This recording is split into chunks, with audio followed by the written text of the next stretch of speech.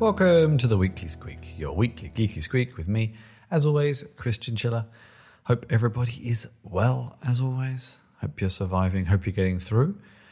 This week I have an interview with Jeff Schmidt of Apollo, who I recently featured on my Dexpose stream as well, where we talk about what their company is doing, their origins, what problems they're trying to solve, and a whole bunch of other things. He's actually very enthusiastic, so I do strongly suggest you stay and have a listen or watch to that interview. But first, here are my links for the week. So first, this was widely reported and misreported and misunderstood. Facebook did not do themselves any favor with their recent WhatsApp and broader privacy announcements. And there was a lot of reporting and jumping ship from WhatsApp because of this. I'm actually going to recommend you listen to at least the first part of a podcast, another podcast, instead of reading an article on this subject. This is Tech's Message. This is a UK-based tech podcast, and Nate Langson. And in this particular episode, he's also joined by his brother. And actually, they had a very interesting, nuanced conversation around the poor job WhatsApp did, why jumping to other platforms is not always the best idea, how you should evaluate those other platforms, and a whole bunch of other things that I found to be a very pragmatic way of dealing with, in essence, what was very poorly communicated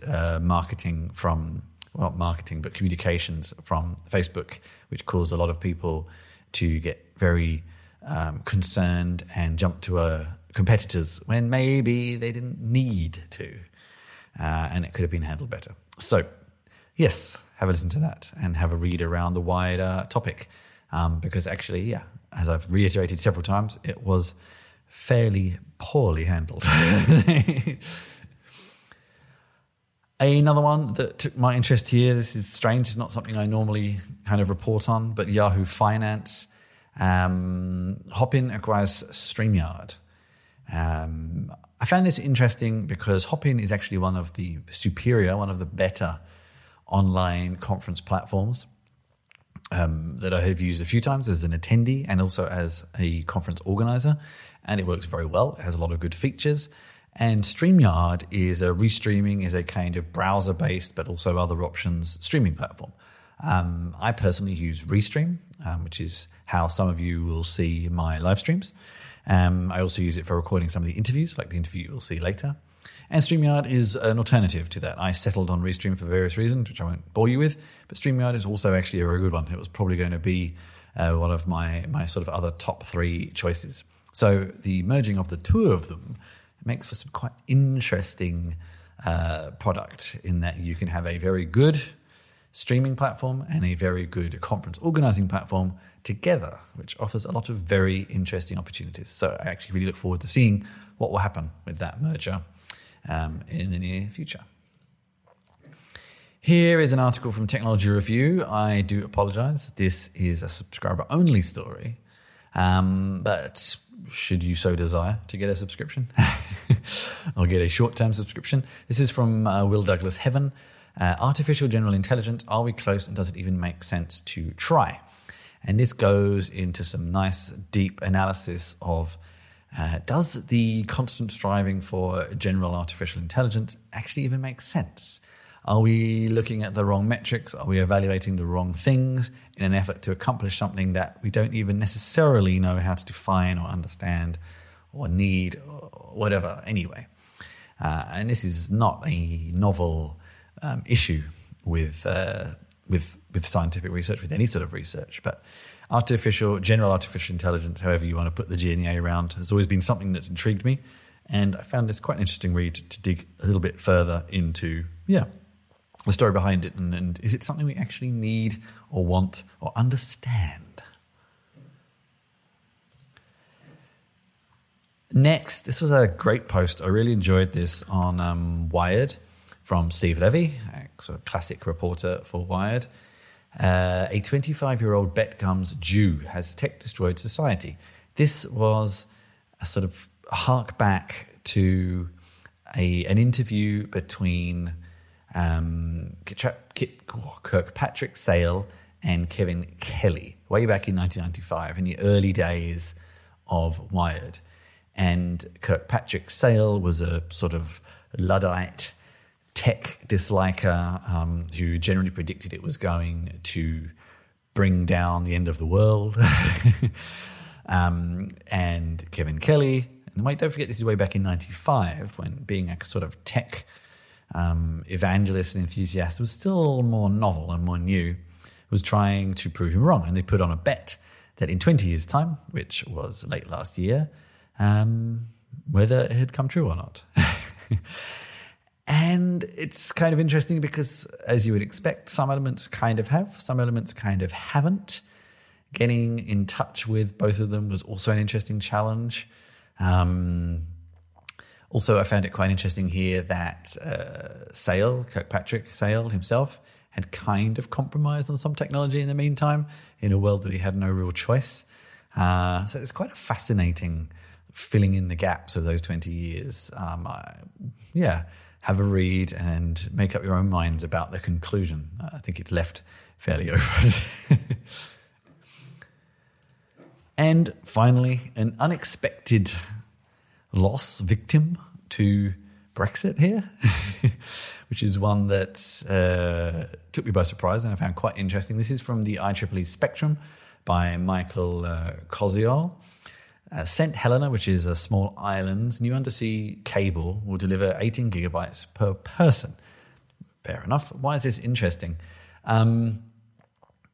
So, it is part of the British Overseas Territories. And actually, in the European Union, some European countries, the UK was one, Denmark is another, France I think is still another, probably the Netherlands, there's a couple of these that still have some of these colonial territories. And they're all actually kind of considered sort of part of the European Union because of their connection to the other country. And up until very late last year, St. Helena was receiving investment funds and European development funds from the European Union via the UK connection to keep their broadband going, basically, because it's in the middle of nowhere and getting connections there and underseas cables, and I've talked about underseas cables many times, is quite an expensive undertaking. So now they have to figure out their own options. And they're doing some partnerships with Google. Google actually has a lot of infrastructure around the world through this Equiano cable that goes from Lisbon into Lagos, connecting St. Helena all the way down to Cape Town, which is quite a long way actually for, I suppose, relatively few connections. If any of that interests you, have a read. I also just found it fascinating just to see these weird, strange, unintended victims of of the Brexit fallout as well into these very obscure places you'd never expected. But yeah, if you wonder how these obscure parts of the world get their internet connection, it's also just a fascinating insight to realizing how difficult and expensive that undertaking can be to keep it to an affordable value so these places can get connected. And those were my links for the week. And now here's my interview with Jeff Schmidt of Apollo. Enjoy. Sure thing. I'm Jeff Schmidt. I'm the CEO and one of the co-founders of Apollo GraphQL. And it barely gave me a second there. What is Apollo? There's a few people who probably know Apollo for certain reasons, which we'll get to in a minute. But what's the vision of the company? What's the mission of the company? So I think if you zoom out, I'm going to zoom really far out for a second, if you don't mind, and then zoom a little bit farther in. When people ask me, what's the mission of the company? I like to say, we're here to help app developers help the world. And I think if you zoom out, like we've spent trillions of dollars building like the modern information technology stack, like first the transistor and then the CPU and then the operating system, the internet, mobile devices, all this stuff. All that technology isn't useful until we make it useful to people by building apps.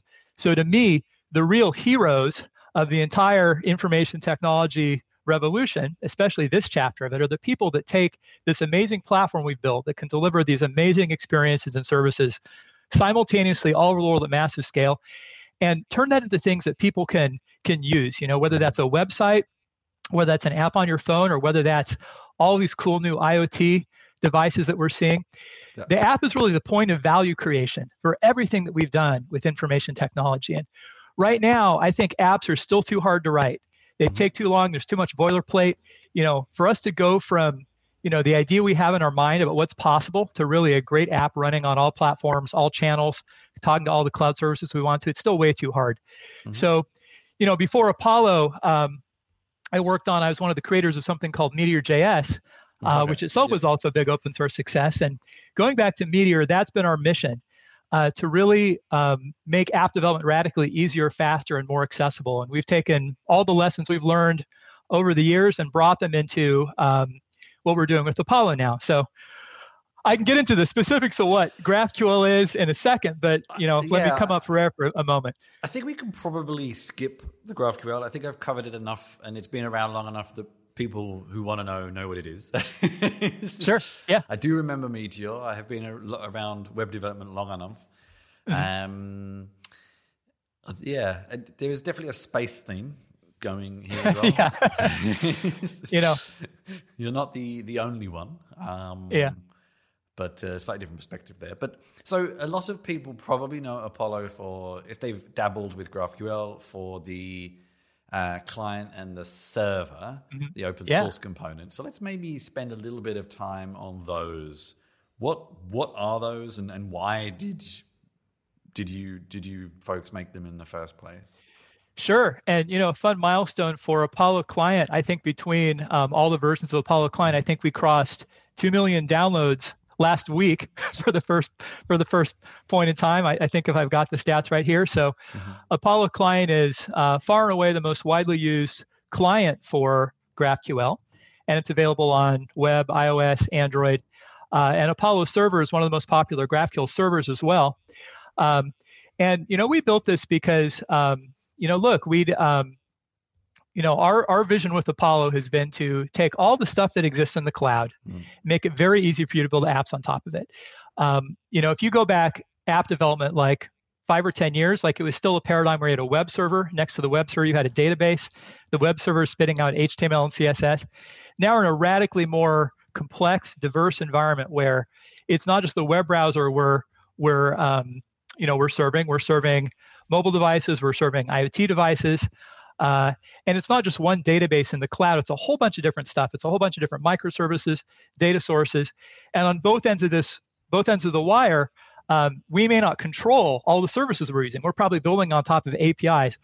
And, increasingly, it's not just our own first-party apps that we're using to take our cloud services out into the world. It's like probably a bunch of partners that we have or other distribution channels for our services. So the vision of Apollo is to let you build a data graph, like one platform. It's like if REST APIs are like 2 tin cans and a piece of string. It's a fundamentally point-to-point way of thinking about APIs, because every time I have a new use case, I have to build an API endpoint. The data graph is more like a dial tone, where I've got a phone book. I can pick up the phone. I can dial up anything I want in the cloud and have instant access to it. And also, it's I can make conference calls too. I can call up the product service and inventory service, or I can call up the post service and the comment service and the user picture service and the friendship service. I can combine all this data very seamlessly into any sort of user interface I want. So going back to when we released the first version of Apollo Client, I think in 2016, this was always our vision for what we wanted to build. Coming out of the Meteor experience, we had a vision for what, like Meteor provides an incredible experience if you're connecting a MongoDB backend to a JavaScript web frontend. And we said, what would it be like to provide that same incredible experience with any possible combination of data sources in the cloud for any possible front-end platform at the scale of the world's largest websites and largest organizations? And incrementally adoptable into your existing app so that you can bring it very seamlessly and easily into any existing app or environment you've got. So that was the vision for Apollo, going back to the beginning, and we built that piece by piece. The first thing you need is a way to consume, and we selected GraphQL as the query language for that, by the way, as we were setting up to build this, because it's a very elegant, simple, clean query language. Almost like the way Oracle selected SQL for the query language for their relational database, back in the back in like the late 70s, I guess, and it's something that React developers are comfortable with. It's proven at scale at Facebook that this is a good way to manage the complexity from a query language point of view of these apps at scale. And so we've just been building, piece by piece, all the components you need for a full stack data graph implementation. So it's incrementally adoptable, works at massive scale, works with any front end, back end, and works with very large teams too. So we start with Apollo Client. That was originally just for web and React, and now it's available for iOS and Android. Then we added Apollo Servers, a great way to let front end teams really instantly take all of their existing backend services and get them on the data graph without permission from anyone, right? Mm-hmm. You don't need to go to the backend team and say, hey, could you please implement this for me? If you're a front-end team, if you can, deploy a few lines of JavaScript to the cloud, you can very quickly build a data graph on top of whatever APIs you already have, which is a very magical, powerful, fast experience.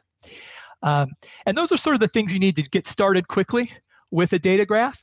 But what happens, the rest of Apollo, and this is really where a lot of our effort has been over the last year or two, is how do you scale that? How do you go from one team using GraphQL to say, I've got a bigger vision. I want not just a couple services and a couple app features on this. How do I really roll this out across multiple teams? So I really have a data graph across my whole company where I can dial up anything I want. And we might have 100 different teams that are all contributing data to the graph and all consuming data from the graph. I'd just like to dig into a couple of those things a little bit more, just because Sure, I feel like Apollo emerged especially early in the kind of GraphQL journey, because in all honesty, GraphQL has a lot of promise, but often the experience confuses a lot of people. Mm-hmm. And it's kind of a lot of the messaging around it is like, oh, it's this great way of defining a schema and a query language. And then people get to it, it's like, yeah, but what do I do? And a lot of people turn to tools like Apollo to fill that gap. And I just want to clarify something you said, because now I'm just quickly looking around the docs and it's not jumping out at me. So I just want to double check I understood something. So say, for example, Server, I would use Server to sit on top of existing conventional data sources. Is that basically, that's the principle or not? Yeah. So let's start with why people adopt GraphQL. They adopt GraphQL because you want to build more features in your app faster. And if you look at a typical app, a lot of the code is data fetching boilerplate. You've had to build, now every app has an API inside of it. And so every screen in your app is probably powered by a REST endpoint that's specific for that screen in the app that fetches that particular combination of joiner data, because you can't afford to do multiple round trips to the server. So I have to fetch the posts and the comments and the likes all at once. But every combination of data for every screen in the app is going to be different. And, if you have your backend team separate from your front-end team, your backend team likes to think in these very orthogonal, clean, independent services. They like to have the post service over here, the comments service over here, the like service over here. That's good systems design if you're building backend services. But a product engineer, if I'm a product engineer, I'm thinking I need that stuff in the right mashup or the right combination. I actually want a join that reflects the way this data is actually used by people on the screen. So the problem we're trying to navigate is how do we take from the very separate orthogonalized backend services and turn that into these experiences for people? So the way we used to do that in the past was we built a new endpoint for every screen in our app. We built a product API, an API whose only purpose was to take the backend services and repackage them in a form that can be used by these front-end apps. And so you might have a backend for front-end team that spends a lot of time just building the APIs we need for each product experience feature. You probably have a lot of code inside your front-end app that's just handling fetching that data, caching that data, injecting that data into the UI. So our goal is, what if I didn't have to do all that custom engineering, build a product API every single time I build a feature? And those product APIs, if you think about it, it's code that can't make your app good. It can only make it bad. So it can compromise security. It can compromise performance. It can require you to spend a lot of time working across multiple teams just to get a feature ship. So what we're trying to do with the data graph, and GraphQL is the query language of the data graph, is to say, what if I can create something that's more like Amazon Prime for digital resources, where I can just put any combination of things in my shopping cart, click buy, and I don't have to know about how all the logistics work in the warehouse. I just get it. So the way you do this is you can do it very quickly. Like you can be in production with a couple weeks on this. If depending on the length of your sprint, is you say, I'm going to drop Apollo Client into my React app or whatever it may be. It plays very nicely with React. It basically just handles all the work of fetching the data, caching it, injecting it into your UI. It's a state management layer, effectively. That's very network aware, has very great typing system. So I'll drop that into my front end app, whether it's web, iOS, Android, to handle all the work I used to have to do about managing data once it's stored in the client. And now I need a way to get my data onto the data graph. I need my data graph on ramp. So Apollo Server lets you get up and running with that very quickly. You can define a schema and just write your schema. Hey, I've got users, they've got first names and last names, and each one has a set of orders. And guess what? Each order references back to a user, and it's also got a set of line items. And then you define your schema. You can do that very quickly. And then you map that schema back to all the different stuff you've got, your databases, your APIs, and Apollo Server, which is one of our offerings, like one thing you can use as you're building a data graph. It's not the only way to build a data graph for sure. It lets you write just a couple lines of JavaScript to say, how do I fetch the data behind each of those objects, which are called resolvers. So you can write those resolvers very quickly. It's often just a couple lines of code. And now you're up and running. You have a server that can answer these GraphQL queries, these data graph queries, and map it back to your existing services. It creates an abstraction layer. And then you've got this great tooling on the front end that knows how to get your data and handle all of it for you. And that's typically where people start. But then, what happens next is you say, okay, well, what if I have more than one Apollo Server instance? Or what if I have more than one data source? What if I have more than one team? I don't want to create another monolith in the form of my Apollo Server. And guess what? As Apollo Server is a great way to get started and get for the product team to kind of take matters into their own hands and get a data graph set up very quickly. But what we see is people get a lot of benefits very quickly for moving to this architecture if they have multiple different data sources in the cloud. And yeah, there is some upfront investment to do it. It's it's not the same as just hitting one REST endpoint. But by the time your apps get to any level of complexity, I think the payoff is worth it. But what happens next is you say, okay, well, gosh, now I've got the Java people. The Java people want to contribute data to the graph. So I'm going to add GraphQL Java. Now I've got this Apollo Server in JavaScript. I've got the Java piece over here. I might have more and more. I might have 10 teams that are all building their own backend services or front-end services, and they're using Apollo Server. They're using a whole bunch of different languages. The next thing I want to do is I want to combine that into one data graph for my whole company. Yep. I don't want to have a central point of failure. I don't want to have a monolith. And there are two problems I have to solve. One problem I have to solve is the query routing. Okay, a query comes in and it touches data from 5 different services. I need a query planner.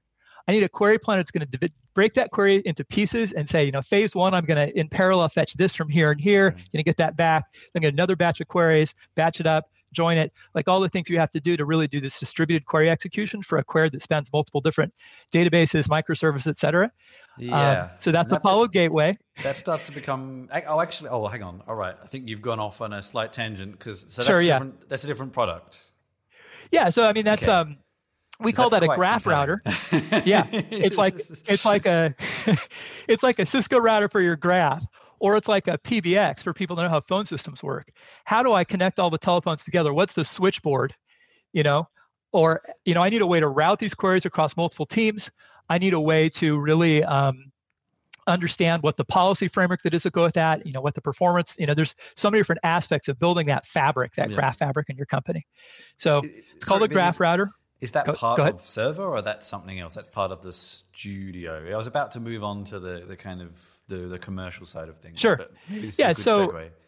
Yeah, so we have an open source graph router, Apollo Gateway. As you deploy that on larger and larger scales, there are more things you might need. And we have a full set of kind of enterprise offerings that we can put next to that for people that are starting to ask, how do I do 1 trillion queries a month on this thing, not 1 million queries a month?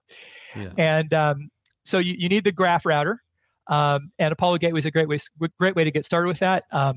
And the technology that makes that possible, joining multiple graphs into one, is a technology called Apollo Federation, which is a totally open standard. It's it's pure GraphQL, very elegant, clean, simple way to kind of declare those foreign key references and give the query planner enough information to know how to federate a query. It's strange though, because you've mentioned a couple of products here that I don't see obviously mentioned on the website. Is there a reason for that? You want to kind of abstract them away, or is there some other plan there? Yeah, I mean, we've done a lot of work to understand people's journey through GraphQL. It is like the data graph is a new product category. And if you just discovered a relational database and just discovered SQL for the first time, we wouldn't want to hit you over the head with 27 manuals all falling from the sky. So we've really tried to understand what's the journey that people go through. And we've tried to tailor like the path. So we want to make it very easy for product developers to get started. And we really want to steer people towards saying, hey, if you want to get into production with this now, here's how you can combine Apollo Client and Apollo Server on top of the existing APIs you have to really get something into production, see the value. And then on top of that, we want to offer you, hey, now that you've seen that working, we want to offer you, hey, let's talk about the graph router. Let's talk about performance management. Let's talk about workflows. Let's talk about CI. Let's talk about the whole software development lifecycle. So there's a lot of stuff that goes into it. So let's talk about that. The client and server and some of the other things are part of the open source. But then you have this Apollo Studio. The way I kind of tend to look through platform or product pages, the way it's organized is develop, deliver, observe. What are you adding on top? But before we get into those details, I'd be interested to know, when did you get to this side? How long were you kind of an open source company, needing to make money at some point, but not worrying about it quite now, to the point where you now have a product? Like, what was the journey there? Yeah, I think for us, it's all about serving our users, and it's all about helping app developers help the world. And I think if you start with that as your idea, it really guides you to understand what should we do in what order. And I think, I think open source businesses the business model is made or lost before you write the first line of code, because some, good open source businesses look like something where you've got this whole solution and there's a part that's naturally open source and there's a part that people would actually prefer to pay for, right? Yep. If you've got something like that, you can just focus on serving your users and you're going to get there. But in terms of how it played out for us, the first thing we did was we built Apollo Client and Apollo Server. And we listened to the experiences people were having, and they said, hey, we've only deployed this on a single team, but we've already found that our existing APM tools don't work that well. A existing APM tool can maybe tell me that my /GraphQL endpoint is too slow, but it can't understand the 100 different queries I'm sending to that, and it can't break the query down and understand like what's making that fast or slow. And also, I've got a ton of sort of workflow issues. It's like, if I'm changing, whenever I change my schema, I need to validate my schema across all the clients that are using that schema. Like if I've shipped 100 different versions of my mobile apps across, 5 different geographies, going back a year or two, and I make a change to my schema, and these mobile apps are in the field, and they, are doing these queries, I really need to be able to validate changes I make to the graph structure against all the clients that are out there.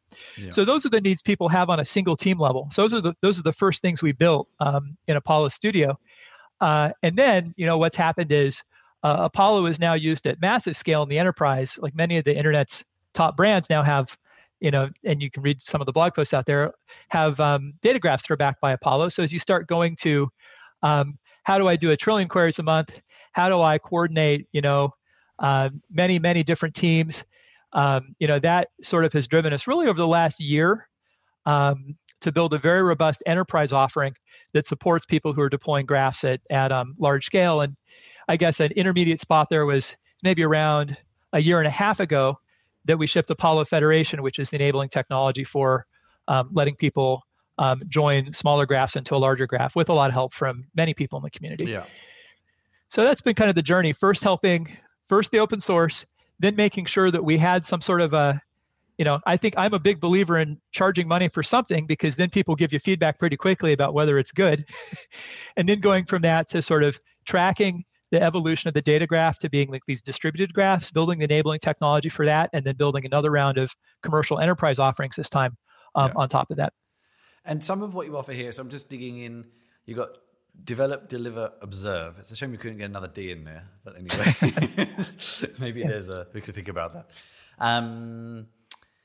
As far as I can tell, there's API reference, which GraphQL sort of has built in, but probably looks a lot better and a bit easier to understand what to do instead of a giant text box that you kind of look at and go, Yeah, we have an amazing tool called Apollo Explorer. It's almost like Chrome or Safari or Netscape Navigator for your graph, or that's the direction it's going. So we did a lot of research. Netscape Navigator yet. Well, yeah. Well, okay. So yeah, I should remember I'm talking to a more technical audience here than I sometimes actually, if you want to get into that, because I was reading something recently about what Netscape Navigator really meant was it opened up the doors for everybody. So it's a good reference, but many people might not remember it to know that. Yeah, it was the beginning of something amazing. It connected people with resources in the most seamless and fluid way than like we'd ever seen back then. And I'm old enough that I had those experiences. Well. Yes. And then changelogs, which is actually kind of interesting. That's something I've interviewed quite a lot of companies in the quote-unquote traditional database world that are also rolling out these sorts of tools. I mean, some have existed for some time, but this kind of like database ops, I suppose, and GraphQL as its schema representation makes that easier in some respects. So it's a nice kind of visual representation of it. Yeah, to me, one of the big take-homes, and I think the reason you see this parallelism with like databases is we used to live in this point-to-point, tightly coupled world where I've got the data over here, I've got the thing that uses the data over here, and I've got a wire between the two. And if I'm getting really frisky, maybe I have two wires. I have two people using the data. It was a world of these tightly coupled point-to-point connections. And that's like the world of APIs. Like most APIs, other than GraphQL, I think pretty much all APIs are point-to-point. That tight coupling makes sense when everything's being maintained by a single group of people and it doesn't change too often. And we're moving to a world where we need more of an abstraction layer between not just data, but also services, really all of our digital assets and the things that consume them. And so I think the really cool idea about the data graph is it's compared to point-to-point APIs, it's a new way of thinking about how we connect things that I think of it as being agile, abstract, and declarative. So it's abstract because you don't connect directly to a database. You connect to this abstraction layer, and the abstraction layer is connected to the database of the services. That means I can have a monolith today, and I can refactor that to many microservices tomorrow. And also it means I can write new apps without having to go back to the backend team and say, hey, make me some new endpoints. So that abstraction is so important in so many different parts of software development. Why don't we have abstraction in the way that we access data and services? That abstraction layer is really needed. It's agile. So a REST API, you might change a REST API, I don't know, like once every 2 years, a couple times a year if you're moving at a very fast pace. And every time you change your REST APIs, you're emailing everyone who uses that API or might use that API. Say, hey, does anybody use this endpoint? I'm going to send you deprecation warnings for like 6 months.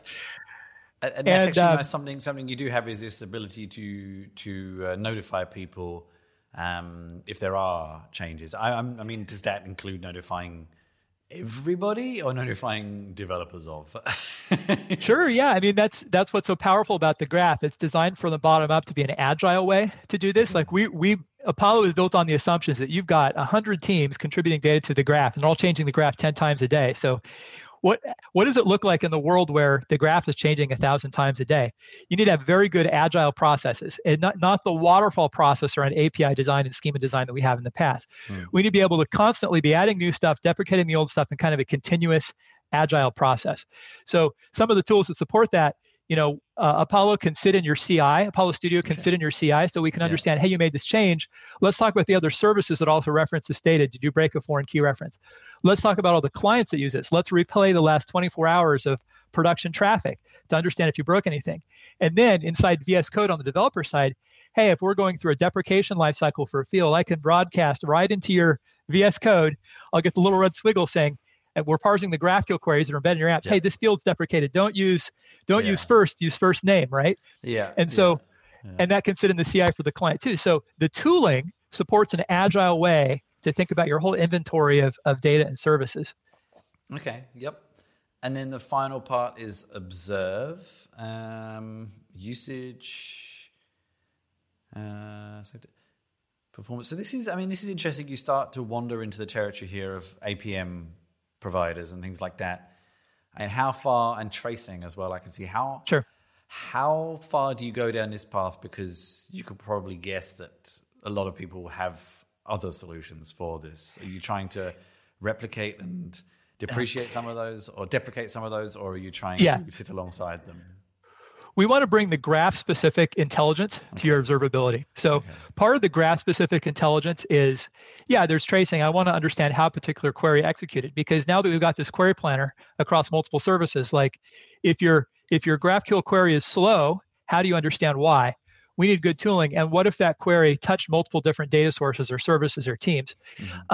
So providing a really good view about how a query executed, that's part of it. And that's something you're not going to find in traditional APM tools, because they don't know how GraphQL queries are planned and executed. But most people, they want to use that kind of functionality in conjunction with their other APM investments. At the same time, Apollo Studio has a robust enough offering so that if you don't have an existing observability investment, you can get pretty far with it.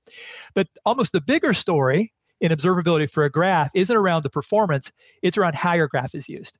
So I want to understand who's using what's driving traffic to this backend service. Oh, it's these mobile apps at these versions. Or who's using this field? I would like to deprecate this field. I would like to understand who's using that field. Or, conceptually, and our tools aren't this sophisticated yet, you should be able to tell if people search for ice cream more on hot days just from understanding how your graph is used. Like, the graph really provides a language for understanding what data you have and how it's being accessed. Like, I can tell you exactly who looked at a particular medical record. I can guarantee that a piece of sensitive information never left the continent where its data residency is supposed to be. Like, all those things become possible when you think about observability for a graph. So it's a different type of observability that we've never been able to do before, because we've never had. I talked about agile and abstract. My third thing was declarative. With REST APIs, with point-to-point ways of looking at data fetching, you write. It's imperative. You tell the computer what you want to have happen. How to do your thing. But GraphQL is declarative. You say, I want to get this data from over here to over there. This means that we can use the graph as a place that we can understand the flow of data. We can understand our security policies. We can understand who accessed what. That's what observability means in the context of the graph. And to do that, you have to have what we call a trace warehouse and a whole analytics and observability stack that understands a GraphQL query. And that should work in conjunction with your other observability and analytic systems. Actually, it really gets into some interesting territory there, because in theory, people could start billing not only for API usage, but field usage and things like that. I can't quite think of the use case, but this is. But it's really powerful because a lot of companies, I think, are at the point where you don't want to just have your first party. You built this amazing thing. How are people going to use this thing? Is it only going to be your app? Or is it going to be integrated with other people's apps, integrated with the physical world through IoT, so that the cool thing that you've got, wherever people would have that problem, they have access to it. And more companies want to be platform companies. Expedia is all in on GraphQL and Apollo, and their vision isn't necessarily every single plane ticket is going to get purchased to the first-party Expedia app. Their vision is Expedia should have all of the flight and hotel inventory, and wherever people are thinking or talking about travel, Expedia wants to be there. So that same that fluidity, that ability to take your graph and give your partners access to it without having to write a ton of custom code, whether it's on the level of billing for individual fields or whether it's just on the level of saying, I'm going to give you access to these parts of the graph, and we're going to have the same very agile relationship where we can be constantly adding new things to the graph and you can be consuming them. There's so much, it's such a limitation when the only way that you expose all the cool stuff you've built is through a REST API. REST APIs are so brittle, they're so limited, they never let you fetch the combination of data you want.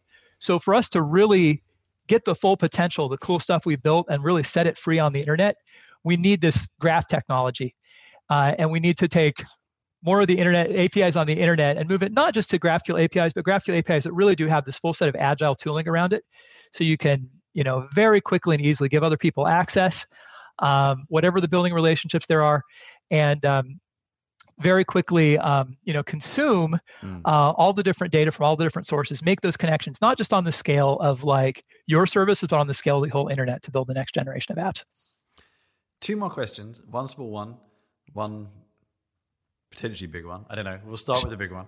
So you've said a lot of very interesting things here. There's a lot of interesting offerings, but one of the selling points of REST and one of the initial selling points of GraphQL is a standard, a predictable way of consuming. And I'm interested to know how much of the features you offer through the platform, how accessible are they by other tools? Like, what do I get? What do I get as an output that I can work with?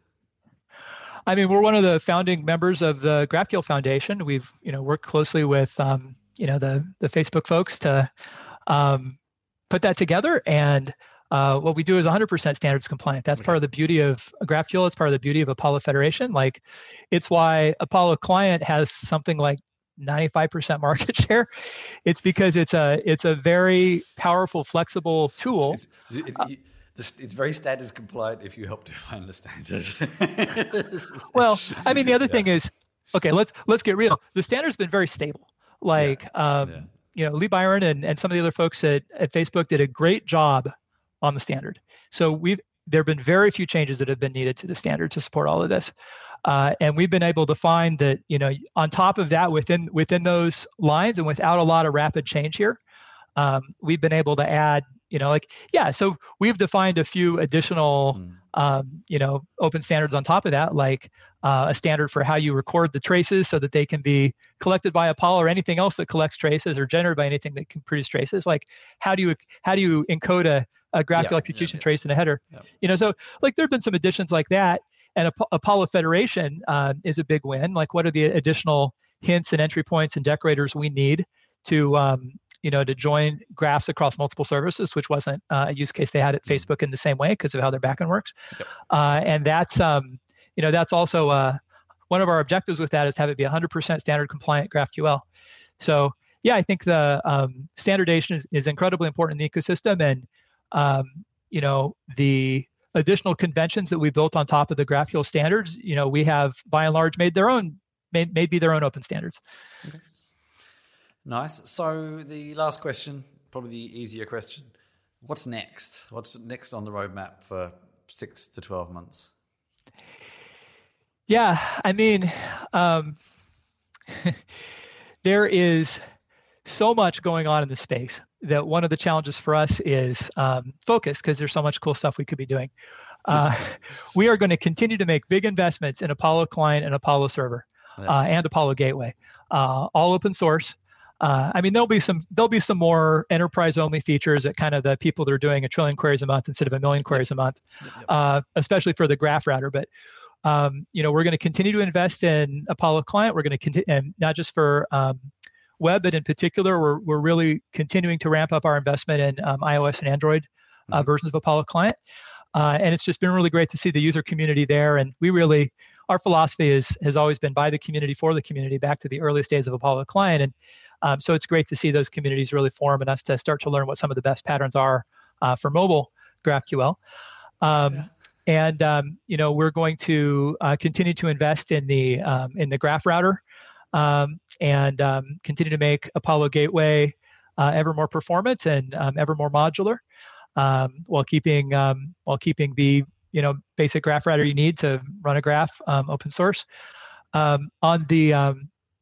There's a lot that we're doing on the enterprise side. We are working at people that are deploying GraphQL really mind-boggling scale, which is amazing. And for example, like when your graph now contains a very large number of fields, your schema doesn't fit on a couple pages or even 100 pages. How do you really manage a large schema? Yeah. So there's a lot of investments we're making there, and we're scaling up our team so that we can support some of those more complex enterprise use cases with really white glove, high touch support for people that are trying to go from one team to this vision of, wow, this has incredibly increased our product development velocity. How do we roll this out across our enterprise?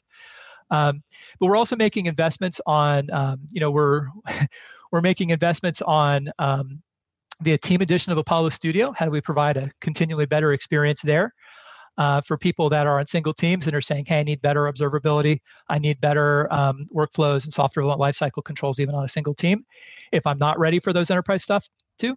But the other thing we're doing, and I saved the best for last, we're making investments in kind of like the first 30 minutes of the data graph experience. And you touched on this earlier. it can be overwhelming because it's a lot to learn. It's a lot of new technology. So we're going to continue to try to make this the easiest and smoothest experience it can possibly be for developers who are just getting started. And you may be thinking, hey, I've heard about this GraphQL thing. Is it really for me? I don't want to make a huge investment necessarily before I can really touch and see and feel it and prove to myself that I want to spend some more time on this. So Apollo Explorer is a great example of this. I touched on it earlier.